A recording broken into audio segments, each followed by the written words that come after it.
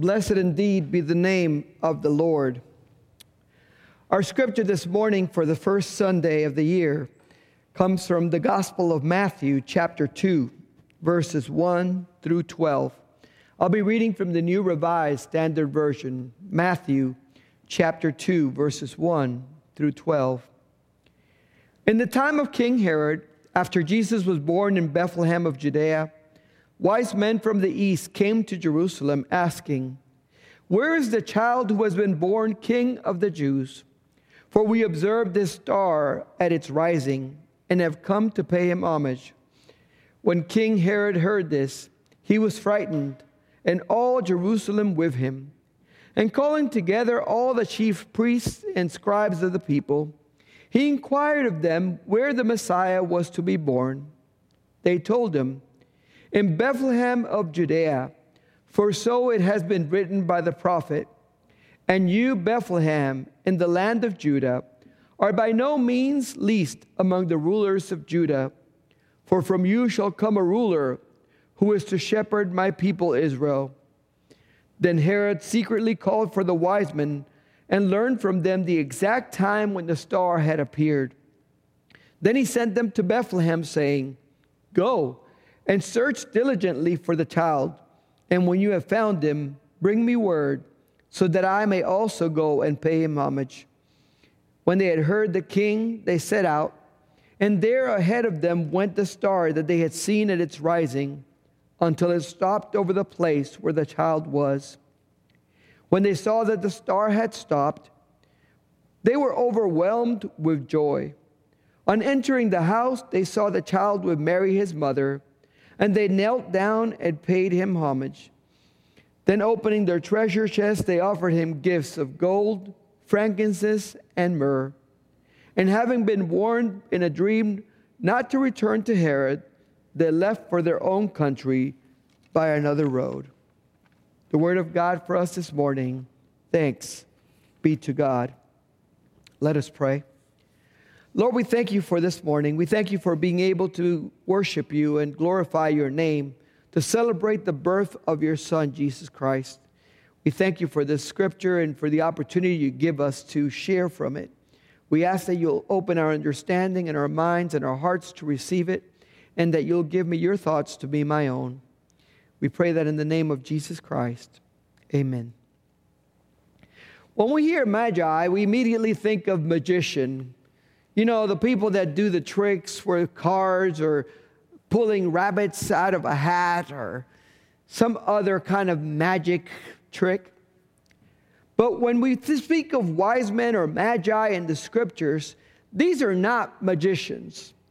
These are not to be confused with magicians that even existed back then, which were considered charlatans and tricksters. These magi were of a completely different group. They were considered astronomers, philosophers, religious men, holy people. In fact, they were kind of similar to the priests in the Jewish society in the sense that they were consulted by kings and rulers in order to get advice on what to do. You see, these magi looked to the stars, to read the stars, to come up with what was about to happen. They would try to look for signs in the heavens that would foretell things that were to come. The Magi studied the heavens every single day because they wanted to see if there was any change in the natural order of the night sky. They wanted to observe because they were looking to see if there was any shift or move in constellations. And they had already charted a lot of the sky to know where the stars were supposed to be. They were used to the seasonal patterns in which some stars were more visible than others. So it only makes sense that when something changed in the heavens, when something changed among the stars, it was the Magi who first noticed it. It was they who were able to see it because they were looking up this whole time. You see, there are signs around us all the time, but if we're not looking for them, we'll miss them altogether. If we're not paying attention, we can drive right by a sign and never see it. There are things that we are so used to seeing that they just kind of blend into the background and we no longer look at them. And for many people, the heavens were like that. They saw the heavens, skies every night, and they didn't think anything of it. But for the Magi, it was a reason to study and to look for a sign from God. And so they were expecting at some point to see something new. They were expecting at some point to see a change that would, for them, mean a message from God. And so when they saw this star appear in the sky, they went to their studies to find out what the star could mean. The Magi were the ones who went into the Jewish scriptures and other ancient writings to see where there was any kind of mention of a star that would signal the coming of something new. They had discovered that it was from the Jewish tradition that there was a prophecy that a Messiah would come, and they saw the star rising in the east as a sign that he had arrived. So when the Magi arrived in Jerusalem looking for this new king, when they arrived saying that they had seen a star rise in the east, when they came and told Herod, the current king, that they were looking for a king of the Jews who had been born, you can imagine the commotion that it caused, because the other people had not been looking up. They had not been paying attention to the signs. They had not been expecting anything new. It caught him completely by surprise. And we got 3 sets of reactions to the news. And I would say that after thinking about it, there was really 4 reactions that I could cover today. The first one was the reaction of Herod. Herod, who was the king, felt fear and hatred towards this new king that had been born. We have to remember what kind of man this was. This was a man who, as he grew older and had been in power for so many years, he ruled for over 40 years. So this man had become very suspicious and paranoid of anybody who he felt was a threat, to the point that he had killed several of his sons because he thought they were after his job. You know, that's pretty extreme when you think about it. He had killed some of his sons because he was worried that they were going to try to take his kingdom from him. And so when he heard about this newborn king, the reaction that he got was fear, was hatred. You know, there are still people today that when they think Jesus, they fear what Jesus brings. They fear him because they know that if Jesus really came for them, if God really loved them that much, then this should elicit a reaction from them. It means that they should find out who he is and be in relationship with him. And they're afraid of that because that would mean change in their lives. You see, Herod had it just like he wanted, him in control of everything, ruling with an iron fist. And Jesus coming to be the new king would take away his power. So there were some in Jerusalem who experienced fear. They were afraid of what Jesus coming would bring. The second reaction was indifference. The chief priests and the scribes of the people, they heard the information. They were asked by Herod, hey, do you guys know anything about this? And they said, oh, sure, we do. You see, Scripture says that in Bethlehem, in the land of Judah, there's going to be a Messiah that's going to come, a shepherd of all the people, a new leader that's going to arise from the line of David. They knew about all this. But their reaction was what? Indifference. They didn't rush out of Herod's palace to go find this newborn king. They didn't try to get more information about where he was and what this meant to them. Their indifference was just extreme. If I knew that the king had been born, I would want to go find out about him. I would want to go find him. But they were indifferent. And their indifference was emblematic of the Jewish reaction that would later face Jesus in his ministry. there were so many in the Jewish nation that met Jesus but could not accept him as the coming Messiah. They would be the group that would ultimately yell out, "Crucify him, crucify him." The third reaction was the one of the Magi, the desire to find and worship the newborn king. The Magi, realizing that the star appearing meant something incredible, were willing to leave the comfort of home and go on this pilgrimage to Bethlehem to find the birthplace of the newborn king. This is the reaction of people who are willing to drop everything at the feet of Jesus, that are willing to go and step out of their comfort zone in order to be in the presence of Jesus, the newborn king. And as I think about this, there's a fourth reaction, and it's being oblivious to the birth of the king. There were some people that slept right through that silent night. There was people that never knew that a king was born in Bethlehem. There was people that weren't looking, weren't paying attention, and simply didn't care to find out about this newborn king. You know, when Herod heard the news from the wise men, he was so frightened that he wanted to find a way to end this right here and right now. You see, it's a lot easier to take out your competition when they're a baby than it is after they have risen to power and have support. And so Herod was already trying to scheme, okay, I know what I'll do. I'm just going to nip this one in the butt. I'm going to take care of it right now. I'm going to find out everything I can so that I can end this newborn king before he comes for my throne. So Herod had gathered the chief priests. He had heard about it being in Bethlehem. He gathered the wise men secretly and he talked to them and he said, okay, tell me more about when you saw the star. You see, in Herod's mind, he was doing all the calculations. He was trying to figure out where and when this baby was born, because if he could get that information, he felt confident that he could end this threat before it ever began. And then he told the wise men, you know, why don't you all go ahead and find him?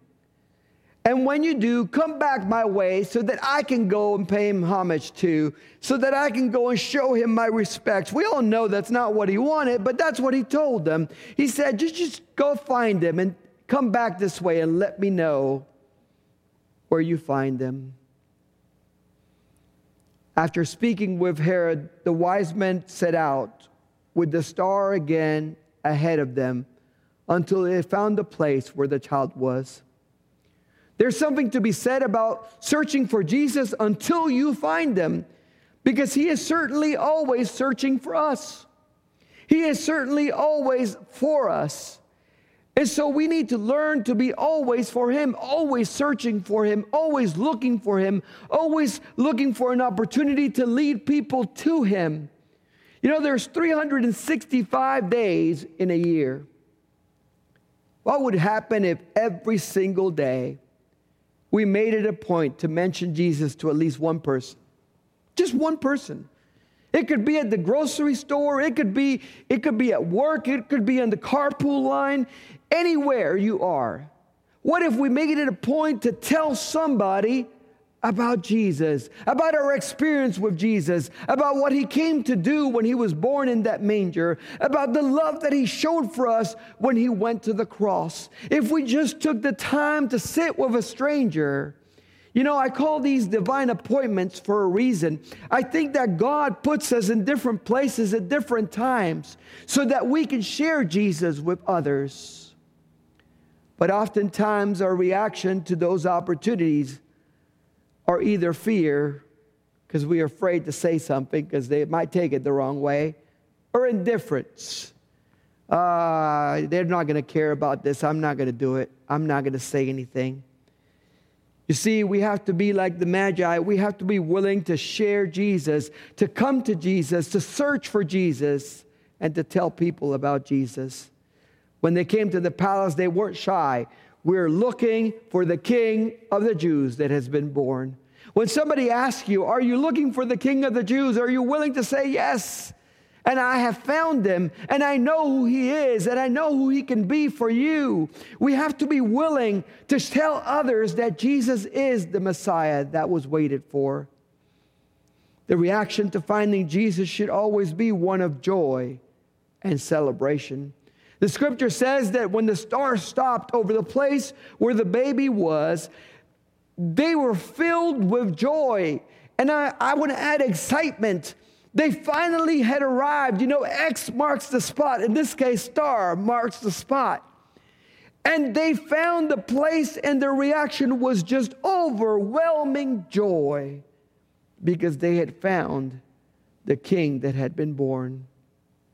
And the scripture says that they went in and they bowed down, knelt down before Jesus, and brought out their gifts of gold, frankincense, and myrrh. The symbolism of these gifts is so important because each one of these gifts said something about who Jesus was, who he would be, and what he would be about. Let's take them one at a time. Gold was a gift fitting of a king. It was a reminder that Jesus was King of Kings and Lord of Lords. Not in the way that people were used to back then, where the rulers ruled by force and by strength, but in the fact that he would be above all of that he would be different because he would be the one who came to show that even death could not defeat him, that he was truly above it all, that he was truly the Son of God. Gold was fitting of a king because when a king was born, you didn't bring materials that were easily available. You brought the rare stuff, and that was gold. The second gift was frankincense. This gift was fitting of a priest. It was used in worship as it was burned in the altar along with the sacrifice. Its sweet perfume was to reach the heavens along with that burnt sacrifice and be pleasing to God. You see, the function of a priest was to serve as a bridge between God and the people. They were to bring the offering and the sacrifice of the people to God so that God could grant mercy and forgiveness. It was a gift that was fitting of Jesus because certainly Jesus came to be the perfect sacrifice for our sins. He came to be the one that bridged the gap between us and God that could not be bridged through our works and could only be bridged through our faith and trust in him. And then finally, myrrh. Myrrh was used to embalm the dead. It was a gift given to someone who was to die. Think about the significance of that. At Jesus' birth, it was already being signaled that he had come into the world to die for the sins of the world, that he was here to die for his people, that he was here to give it all on the cross. Even at the birth of Jesus, there was foreshadowing of his death and also his resurrection. He came to be the light of the world, to bring life to those who were in darkness. So the question for us today, as we hear the story of the Magi, as we hear what they did to find Jesus, as we hear the gifts that they brought to Jesus, the question is, how do we react to the birth of Jesus? How do we respond to knowing that God sent his Son into the world because he loved us that much? How do we respond to the news that there should be joy in the world because Jesus Christ was born? Do we respond with fear, with indifference? Or does this news make us want to worship and adore him? Does this news make us want to bring our best to him?